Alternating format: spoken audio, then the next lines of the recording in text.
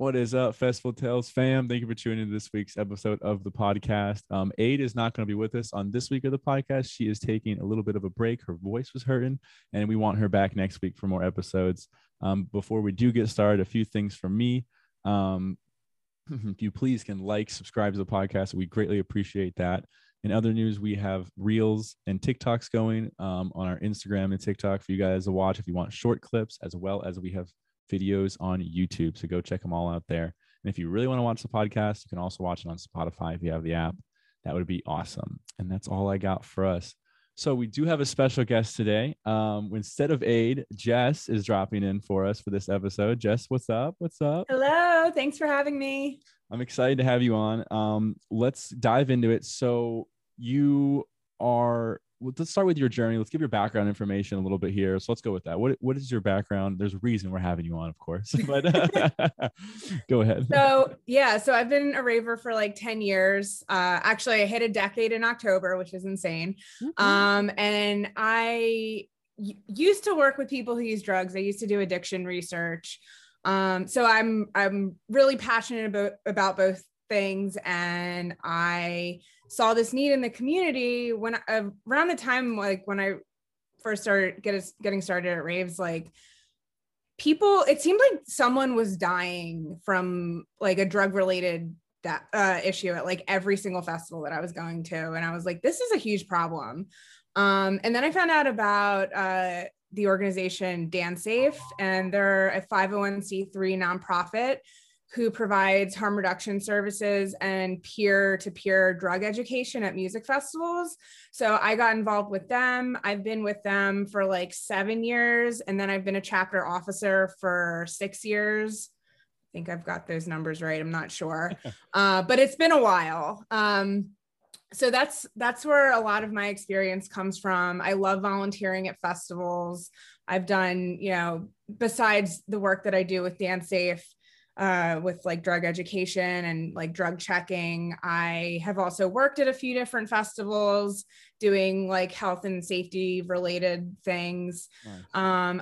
I just got it was like in 2020, but I got my master's in public health, and because I wanted to continue doing this, and that's awesome. Yeah. And awesome. I want this to be my career. I'm like so passionate about it. And also in 2020, I started my TikTok kind of accidentally. I saw what an amazing platform it was for educating people. And I wasn't providing services anymore at music events because the world had shut down. So music events weren't happening, right. But I wanted to keep giving back to the community. And I saw this opportunity on TikTok, and I posted a few TikToks, and one of them ended up blowing up. And I guess 2 years later, here I am. I'm about to hit 100,000 followers. That's awesome. No, that's a big goal. So what was it? What was like the deciding factor that got you into where you were like, okay, now obviously you said you have your background and whatnot, but like, what was it that you were like, I want to start doing this? Like, was there an event? Was there something that occurred where you were like, on that day, you were like, the next day I'm starting this? Yeah, I wouldn't say it was like the next day, but I think like the biggest catalyst, or like the event that like stands out the most in my mind. So at Electric Zoo I want to say it was like 2012. No, maybe 2013. I went on that Friday. I've never been to all 3 days of Electric Zoo. I always would do like just one day, but I went that Friday. And then on the Sunday ended up getting canceled because two people had died on Saturday. Oh, and I just remember like waking up and hearing that news, and I knew people who were still going to that event. And that was like very newsworthy. Like there were a lot of like news outlets reporting on it. Because, two people dying at an event and then having it get canceled because of that is a huge deal. So that was the event that like really stuck out in my mind. And yeah, I guess that sort of like led me on a journey to wanting to combine my skills as a person who works with people who uses drugs, and someone who's very passionate about the rave community. And yeah, it all went from there. Yeah, and it's obvious that it is a part of the rave community. It's there's, I mean, I think we all know people that go and they do their party favors or party enhancements, as some call them. But so what would as a festival standpoint, what in your opinion can they do to prevent that situation from occurring? What are things that they can do, right before the festival that would be better than what they are doing now? How would you fix that situation, if you were given a magic wand type of that is a loaded question. There are so many things that I would fix. Unfortunately, I think there's laws and there's regulations that prevent harm reduction services from fully being able to be there. So a lot of festivals do not permit drug checking booths at the festival.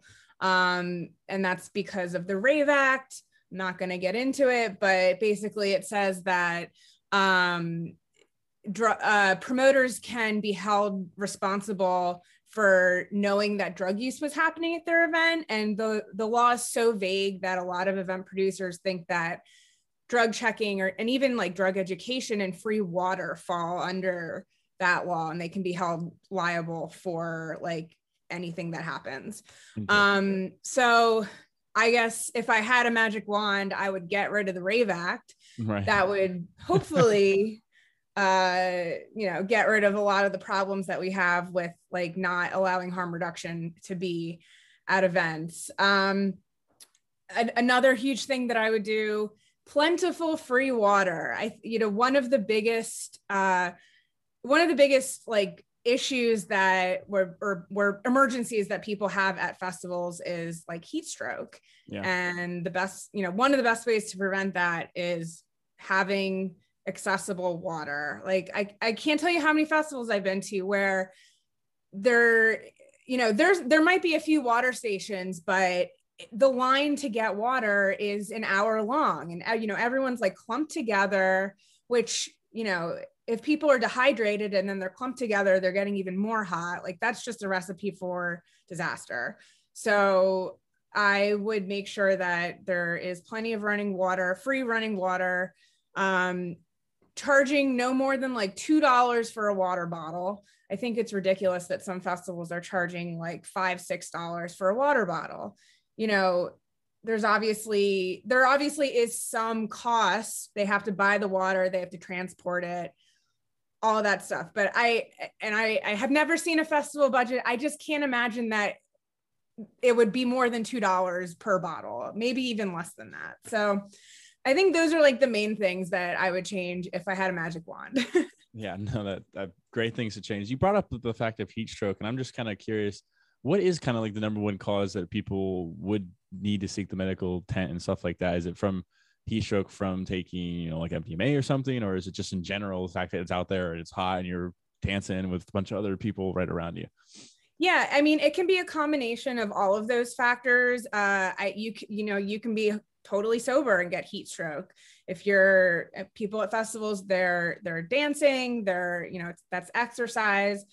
A lot of festivals are in the summer. It gets really hot. Like I said, sometimes water isn't as accessible. So yeah, you could be totally sober and still have heat stroke.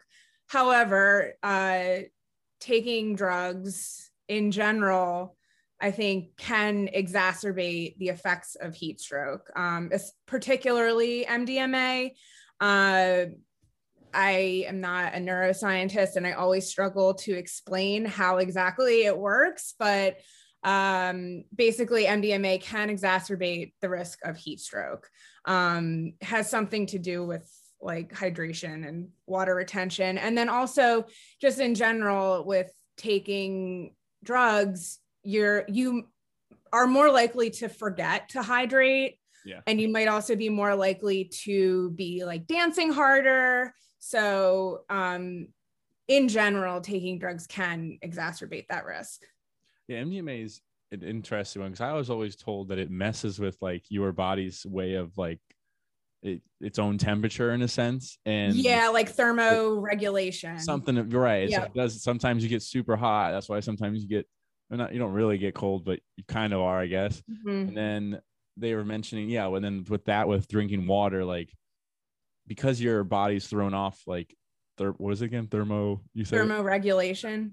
Because of the thermoregulation, you also don't know when, like, this is what I was told. And I'm just, again, I don't actually know. No, you sound like spot on so far. So okay. Whew. And then I was also told, like, because of that, you don't know when you like have to go to the bathroom, when you should drink water and all that. So like some people, now I've heard this too, like you could drink too much water from and then not know. And then that could also be a bad thing. So it's like, that's why it's important as like the rave dad or the rave mom of the group, which I usually am the rave dad. I'm like, all right, did everybody like, it's such a weird thing to do, but like, did you all go to the bathroom? Like, because if you haven't in like 3 or 4 hours, you really need to, and they need to not drink more water at that point. And then if obviously after that, drink more water. But yeah, interesting. That's what I've always been told, that it messes with that oh my gosh, one more time. Thermoregulation to where you don't, that's why like you could drink too much water. You could drink too little. You could have issues when you don't go to the bathroom for 5, 6, 7 hours. Yeah. MDMA is a weird one, but I would say, I mean, is it the most popular party favor in that sense? I feel like that was one that should be a lot of knowledge about, like, because I feel like most people, that's the one they think of when raves. Yeah, I don't have any, I'm not sure, but I would say it's definitely up there. Another one I would probably say that's up there is like Coke. And the only reason I think that might be more popular is I think people, think that they can take it more often, and not have, there's the 3-month rule with MDMA where like you shouldn't take it more than every 3 months because there can be neurotoxicity, and you can also like lose the magic. So if you keep taking it, you might not feel the effects of it after prolonged use.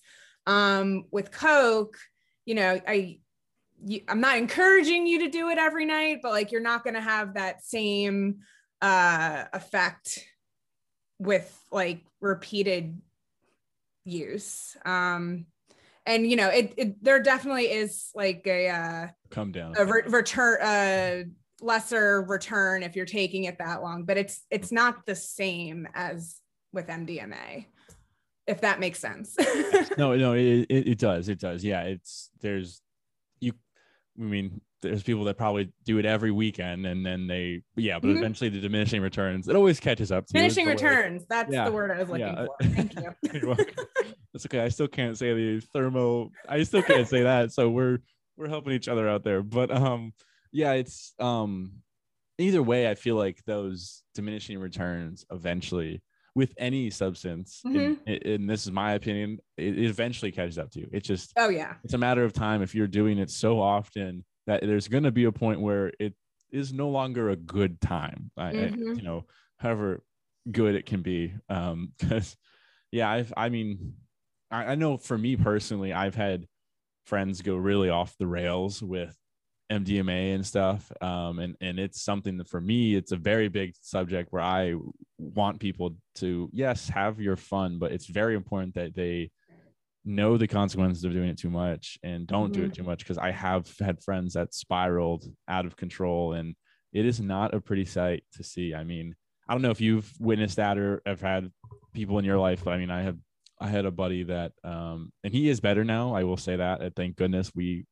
actually all sat down with him. We're like, you got to cut this out because this is just not doing you justice. Like you're all over the place. You can't finish sentences. You can't keep a conversation. He was like, we would be talking about something. He would just blurt something out thinking he was part of it, then not, like just all sorts of things that mess with his brain. It took him a while to wane off of it and be done. And I will say he's better, but yeah, it is scary if it gets to that level. I will be honest. So yeah. And people say that you can't get addicted to MDMA.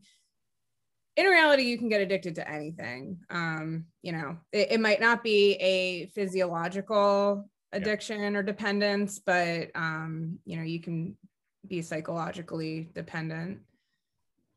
But I'm glad that your friend is better now. Yeah, it's definitely was a little like, oh goodness, like it was just a very eye-opening in a way. Not that I'd want anyone to go through that, but it, like in a in a sense of when you don't know that that's possible, and then you see that happen to somebody, you're like, oh, this is a little more than like I anticipated. MDMA is also interesting to me because there's been a lot of stuff coming out with like therapeutics and whatnot. Do you have any information on that? Any light of that? Just out of curiosity.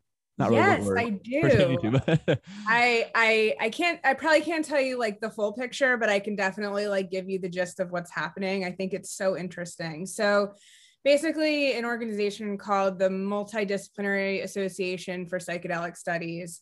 They started studying the use of MDMA for treatment-resistant PTSD. And they're now on like the phase 3 trial, which is like, they're getting close to the end now. And they're finding that it's extremely effective in combination with psychotherapy. So it's it's called MDMA assisted psychotherapy. So this, don't just, if you have PTSD, don't just go taking like street MDMA and like think that it's gonna right. Yeah, it's like help. ghost out. You're in a room with someone, I'm assuming, talking and stuff like that. Yeah, you're getting, it's 100%, or I think it's like 99.98% pure MDMA. You really can't guarantee that you're getting that anywhere on the streets. Yeah. You're with a trained therapist, and then you're doing multiple sessions, I think over the course of like, I want to say like 5 weeks. That might be not be right. It might be that they do one session and then they wait 5 weeks and then they do another one. So don't quote me on that. But yeah, so they're finding that it's extremely, extremely effective. People who have had treatment-resistant PTSD are like, not needing any sort of like other medication after this. And the FDA designated this MDMA assisted psychotherapy as like a breakthrough designation, which means that it's like insanely effective, basically. So I'm really excited to see what comes of all of this. There's other trials happening with different kinds of psychedelics. So it's all very exciting. I am very curious to see what's going to come of it, because I'm just very pessimistic that like the pharmaceutical companies are going to want to invest in something that is that effective, and you only need to take a few times in order for like your treatment to basically be over with.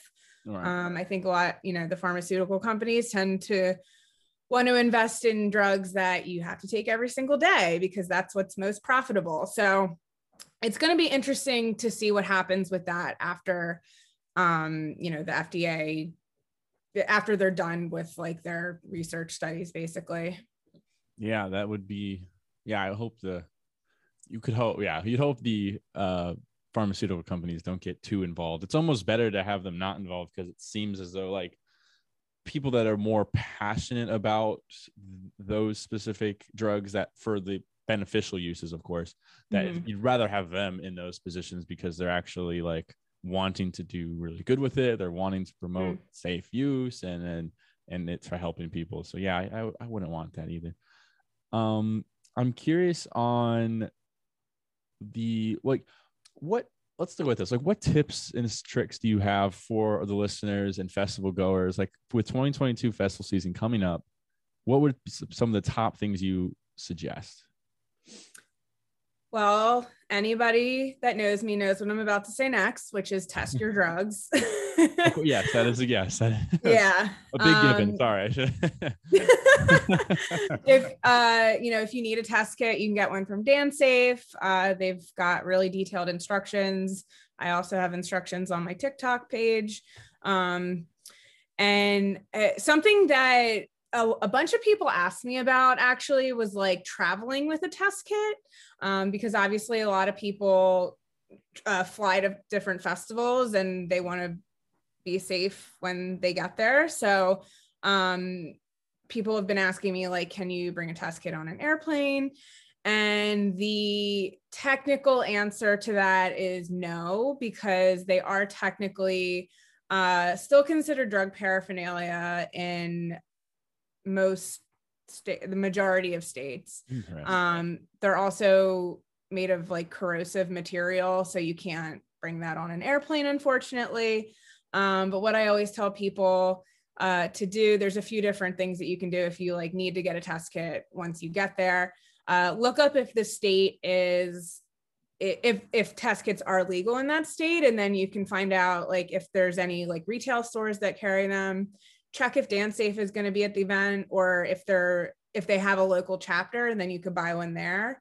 And it might seem like kind of like a huge cost to just like buy a test kit that you're only going to use once because you can't fly back with it. But I always tell people to like split it with your friends, because if you're doing substances, you probably are doing them with your friends. So, you know, you can split it with everyone, and then, you know, that brings down the cost substantially. And then the other thing that I tell people, now I forget, like I had like a fourth point about what people can do with the test kit or how to get a test kit, and it's gone. That's okay.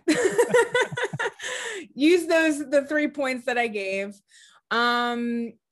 Yeah, so that's been like a big topic that a lot of people message me about.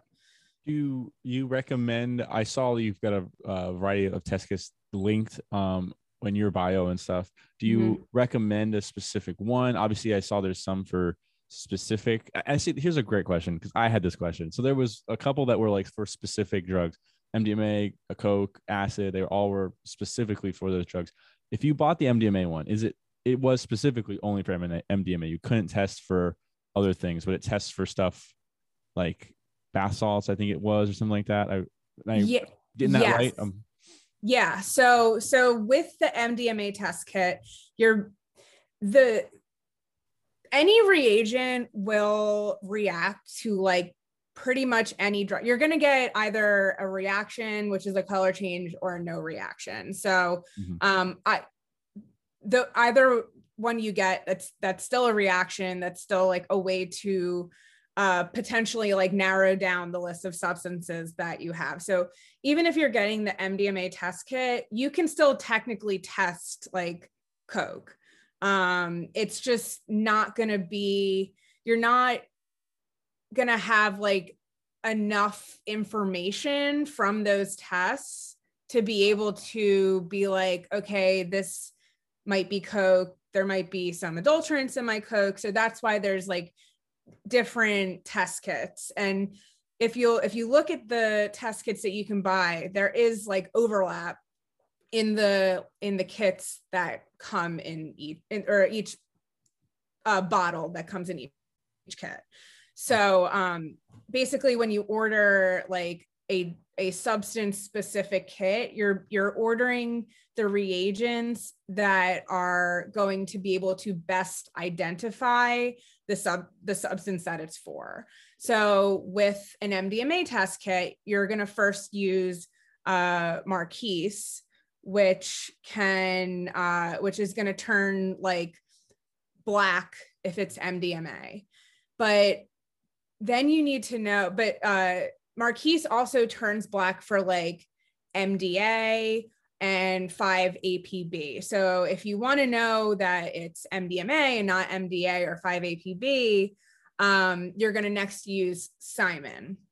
And Simon is able to distinguish between MDA and MDMA. So then if you're like, if there's like no reaction with Simon, then it could be MDA. It's not going to be MDMA, because MDMA would have turned blue.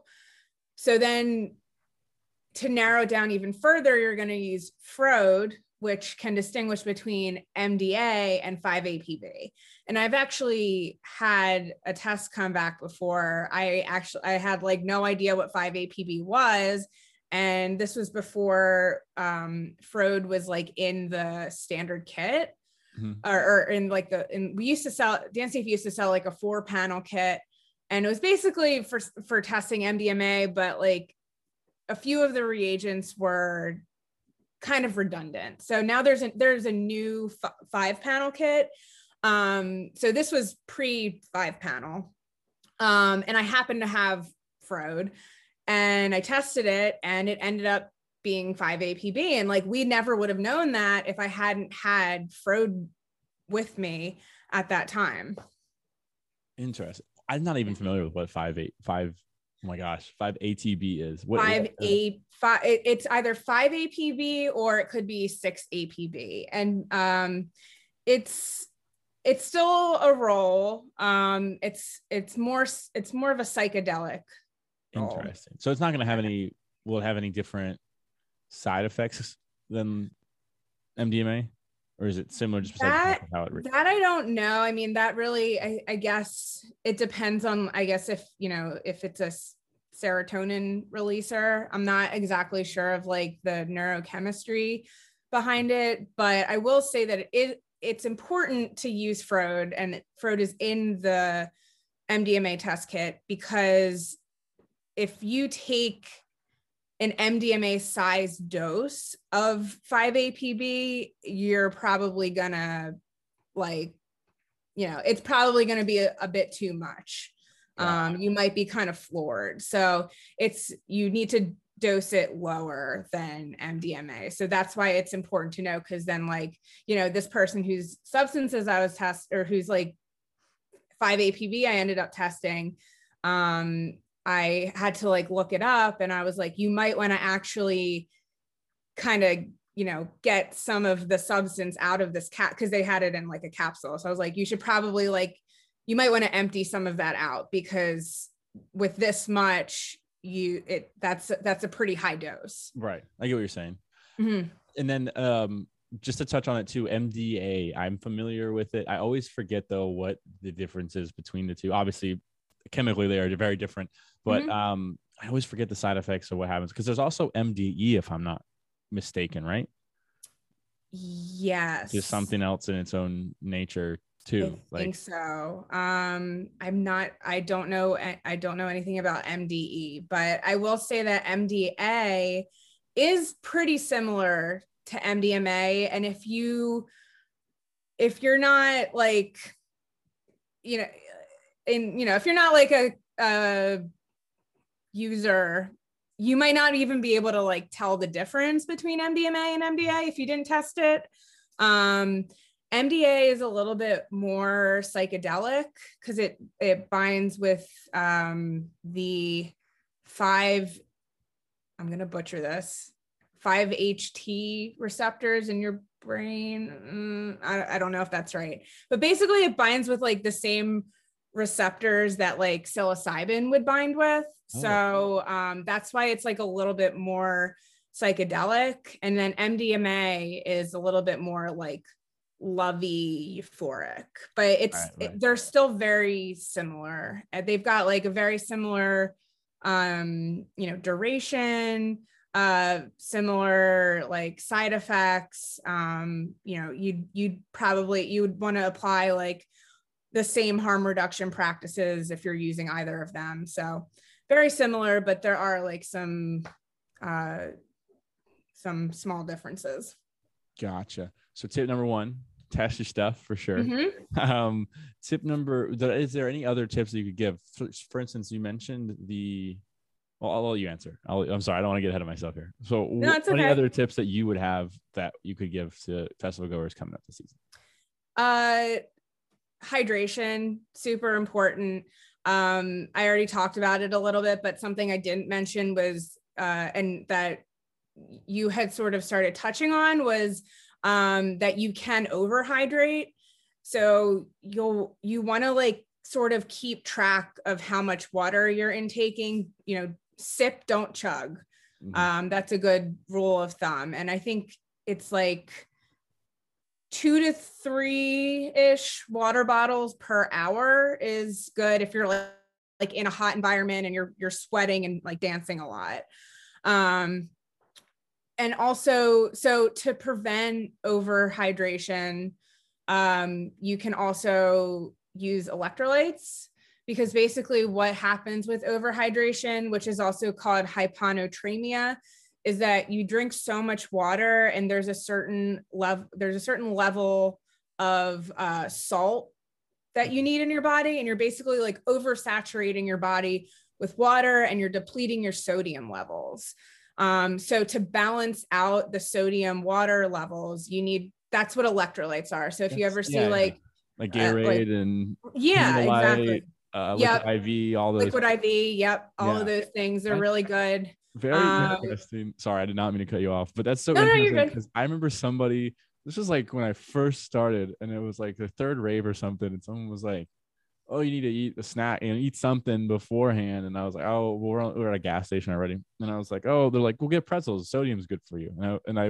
They kind of went into that, but you just like unlock that core memory of them being like, yeah, eat pretzels before because you'll get sodium.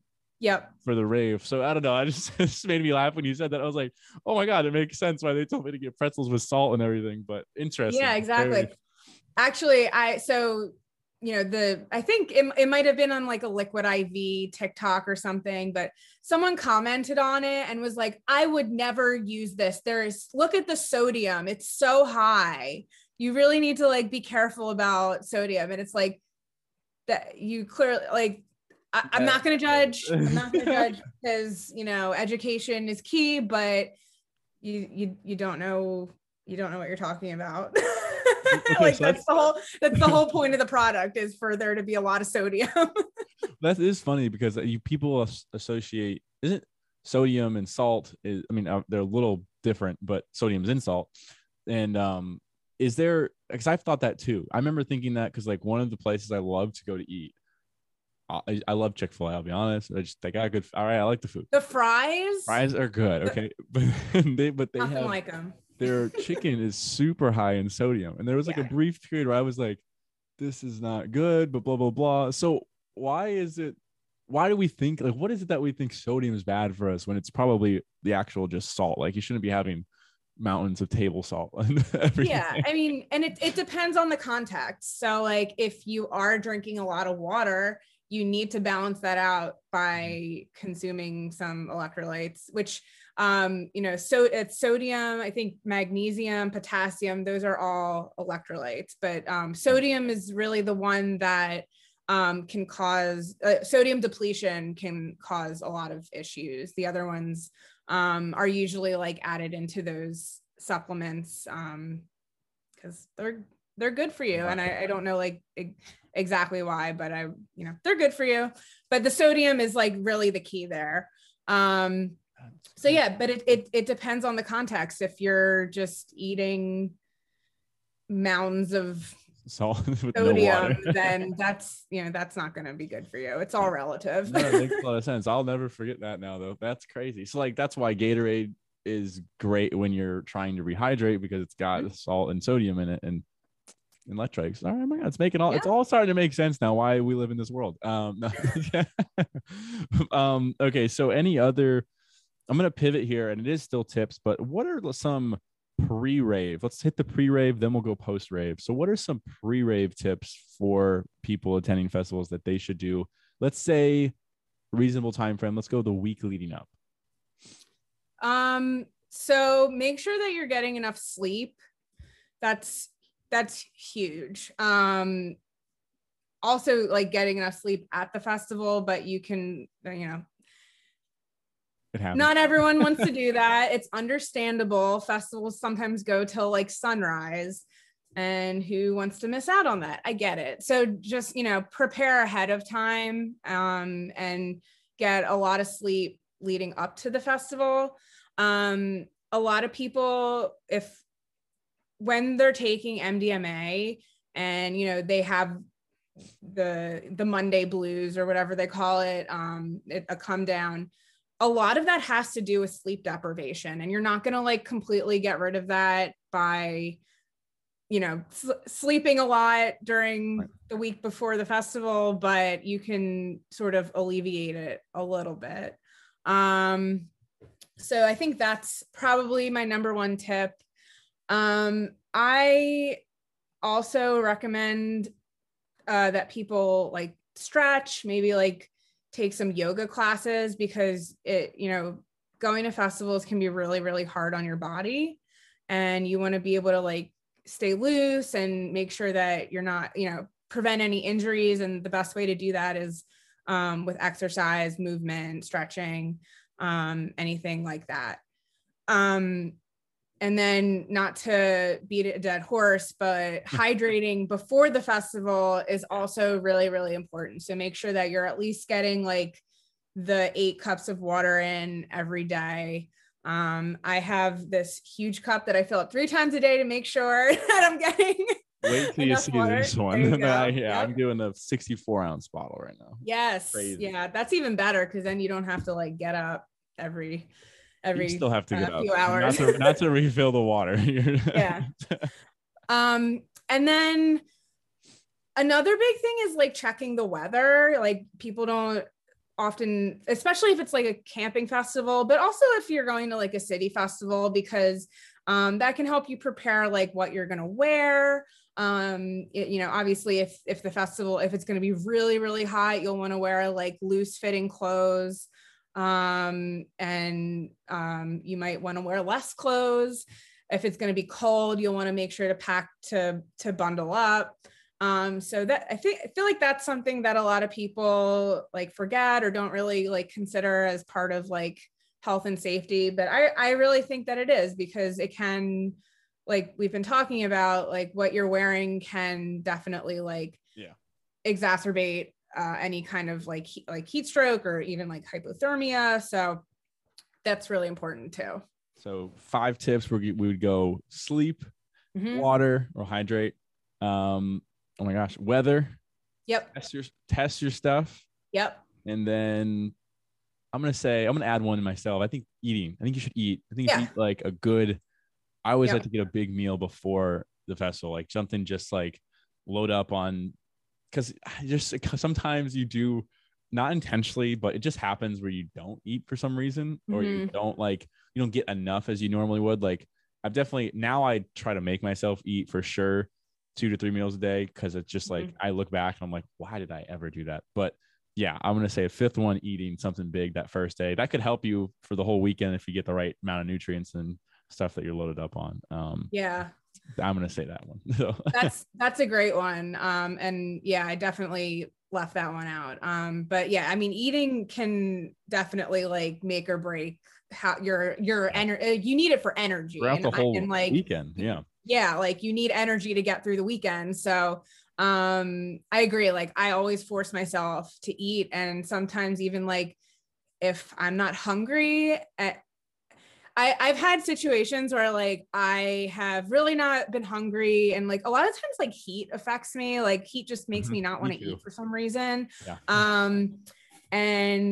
But my energy is getting so low, and my friends are just like, just shove something in your face, like just do it. And then I feel so much better afterwards. Like it's like, just so much better. So 100%. If your energy's dropping, eat something. A lot of people will obviously like turn to substances because of that, but like your body needs food and water. That's all it needs. Anything, if you're feeling that low, not really wanting to say, but like if you need to eat, it might help your substances. You don't have to keep re-upping and hoping you get somewhere and get fatally into the medical tent, but like you could eat and feel much better, and then I'm sure you'll have a better night after that. Your body is just like, give me energy. This isn't enough energy. Let's go post rave now. What are some everyone wants to know this one. This is the big one. What are some post rave festival tips? Let's fire off. So give me 5 of them and then we'll dive into them. So 5 post rave festival tips. Go. I hate to say, but it's going to be a lot of the same.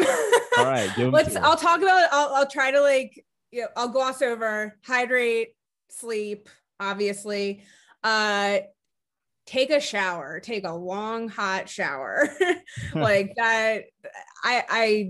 Getting the post-festival shower or bath or something they're always best. There's no doubt about it. It's the best. I'm like a very short showering person, but like after getting home from a festival, I'll take like an hour-long hot shower and it's the best.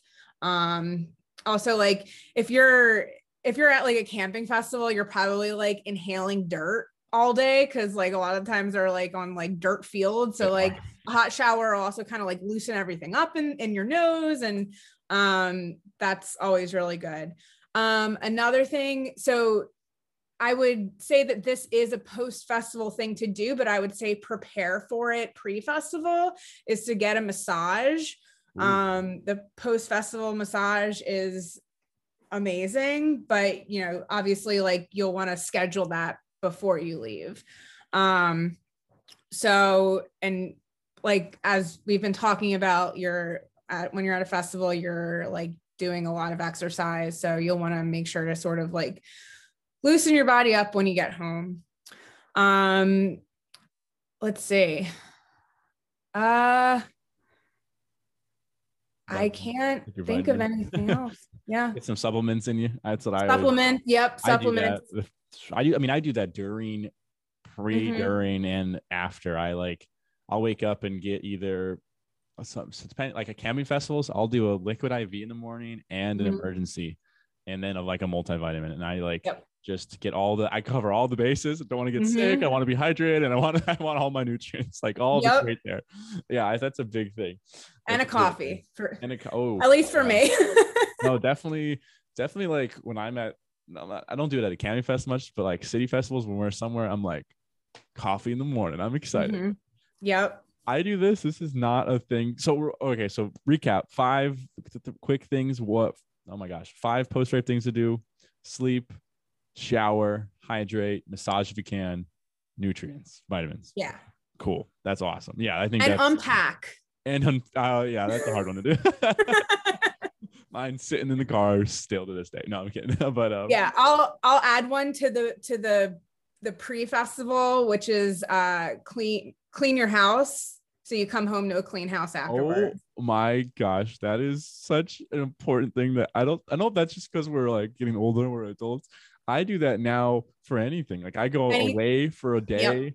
I'm like, I want to get home. I don't want to see the dishes the way they were. I don't want to see the trash full. I'm like, oh, I just want to get home, get in my bed. That's so funny you say that. I think that's just like, as I've gotten older, I'm like, yeah, I want to come back to a clean house. Yeah. It makes it that much easier for yourself. You don't have like a pile of dishes in the sink. You don't have to take out the trash. No, 100%. What is one thing that you do post rave? Maybe not everyone can do, but something, or they can do, but something that you do is like a tradition if you have one. Curious. Ooh, that's a really good question. Okay.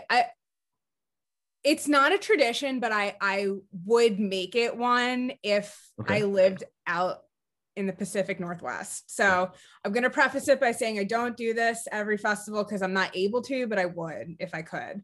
After the last time I went out to the Gorge, me and my fiance drove straight to a hot spring spa afterwards. That was like 2 hours away.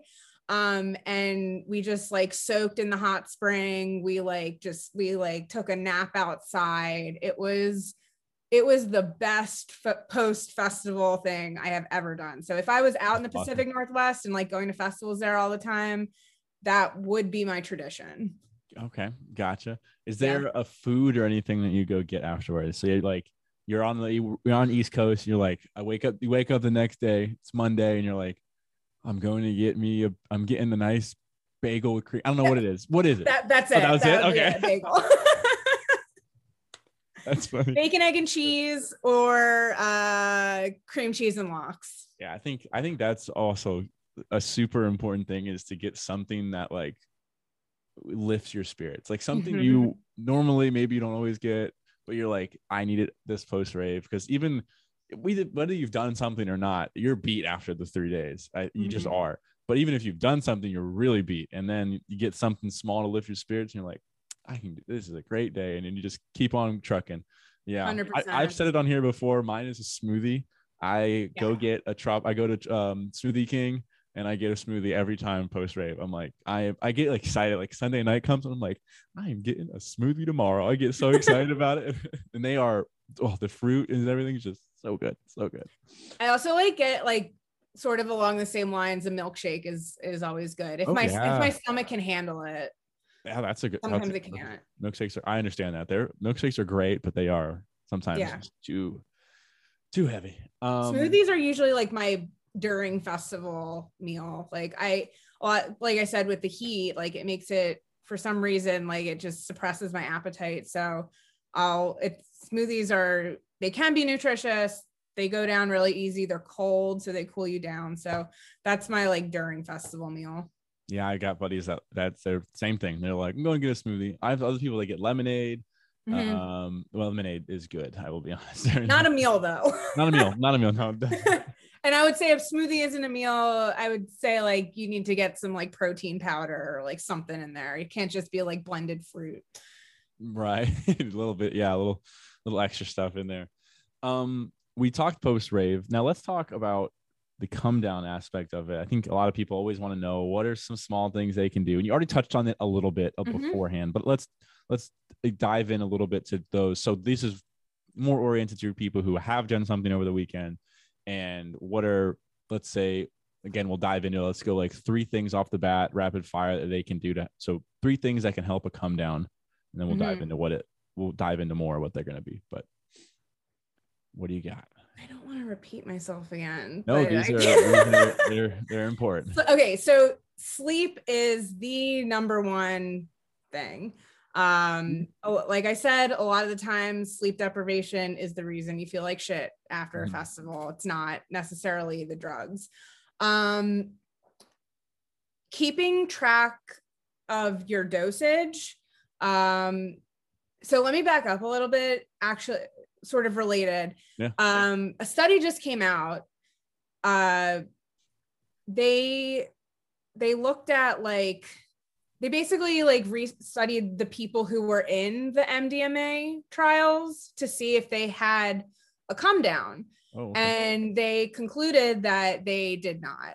So there's obviously a difference between taking MDMA recreationally and taking it in a clinical setting. But we can sort of take some of those practices and apply them to a recreational setting.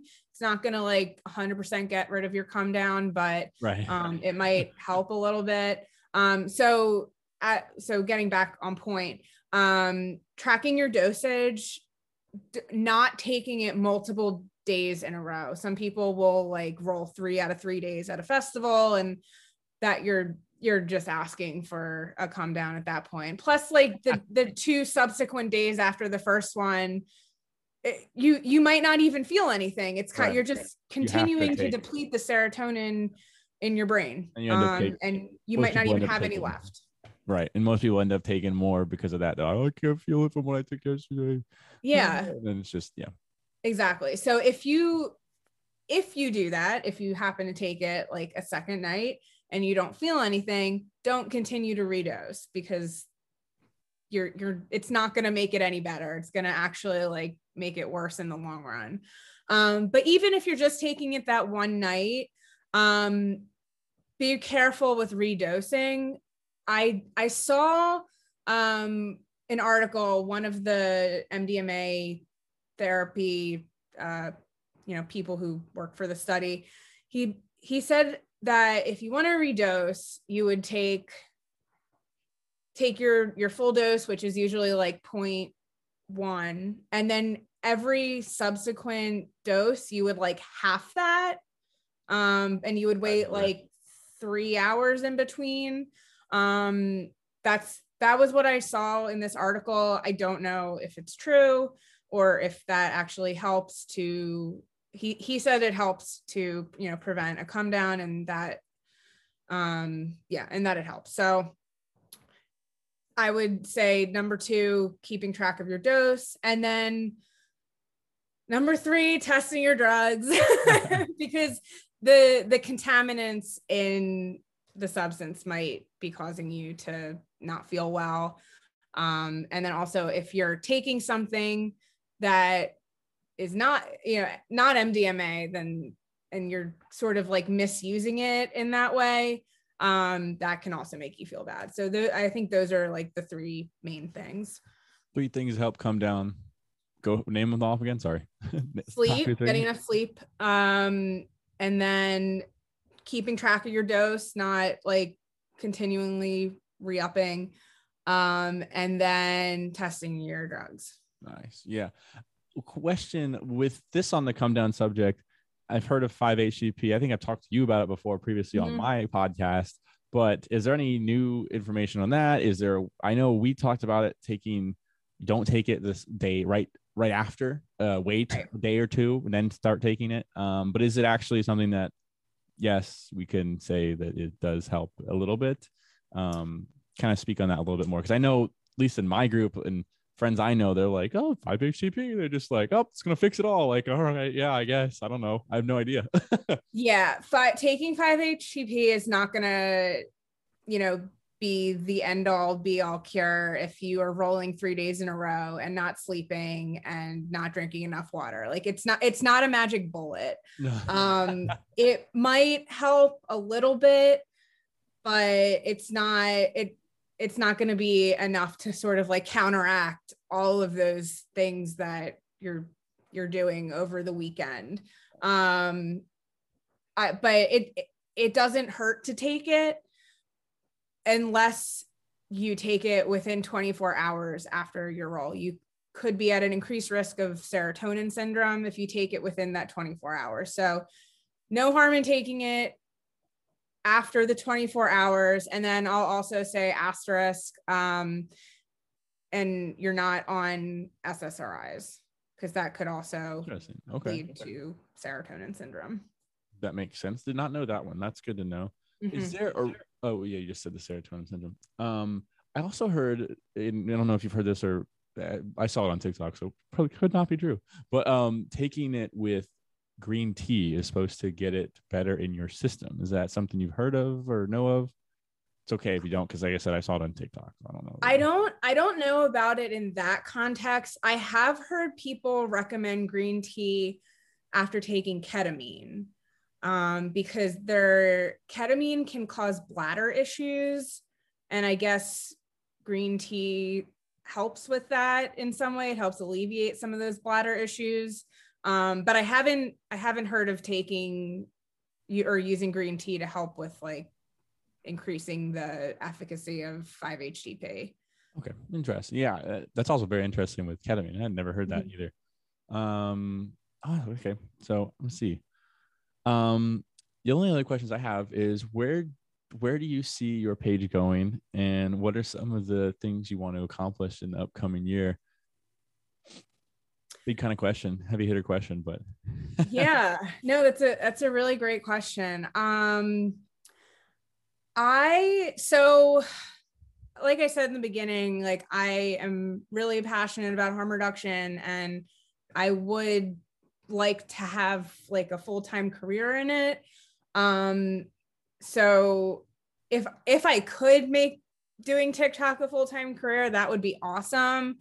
I don't know if that's going to happen, but it might.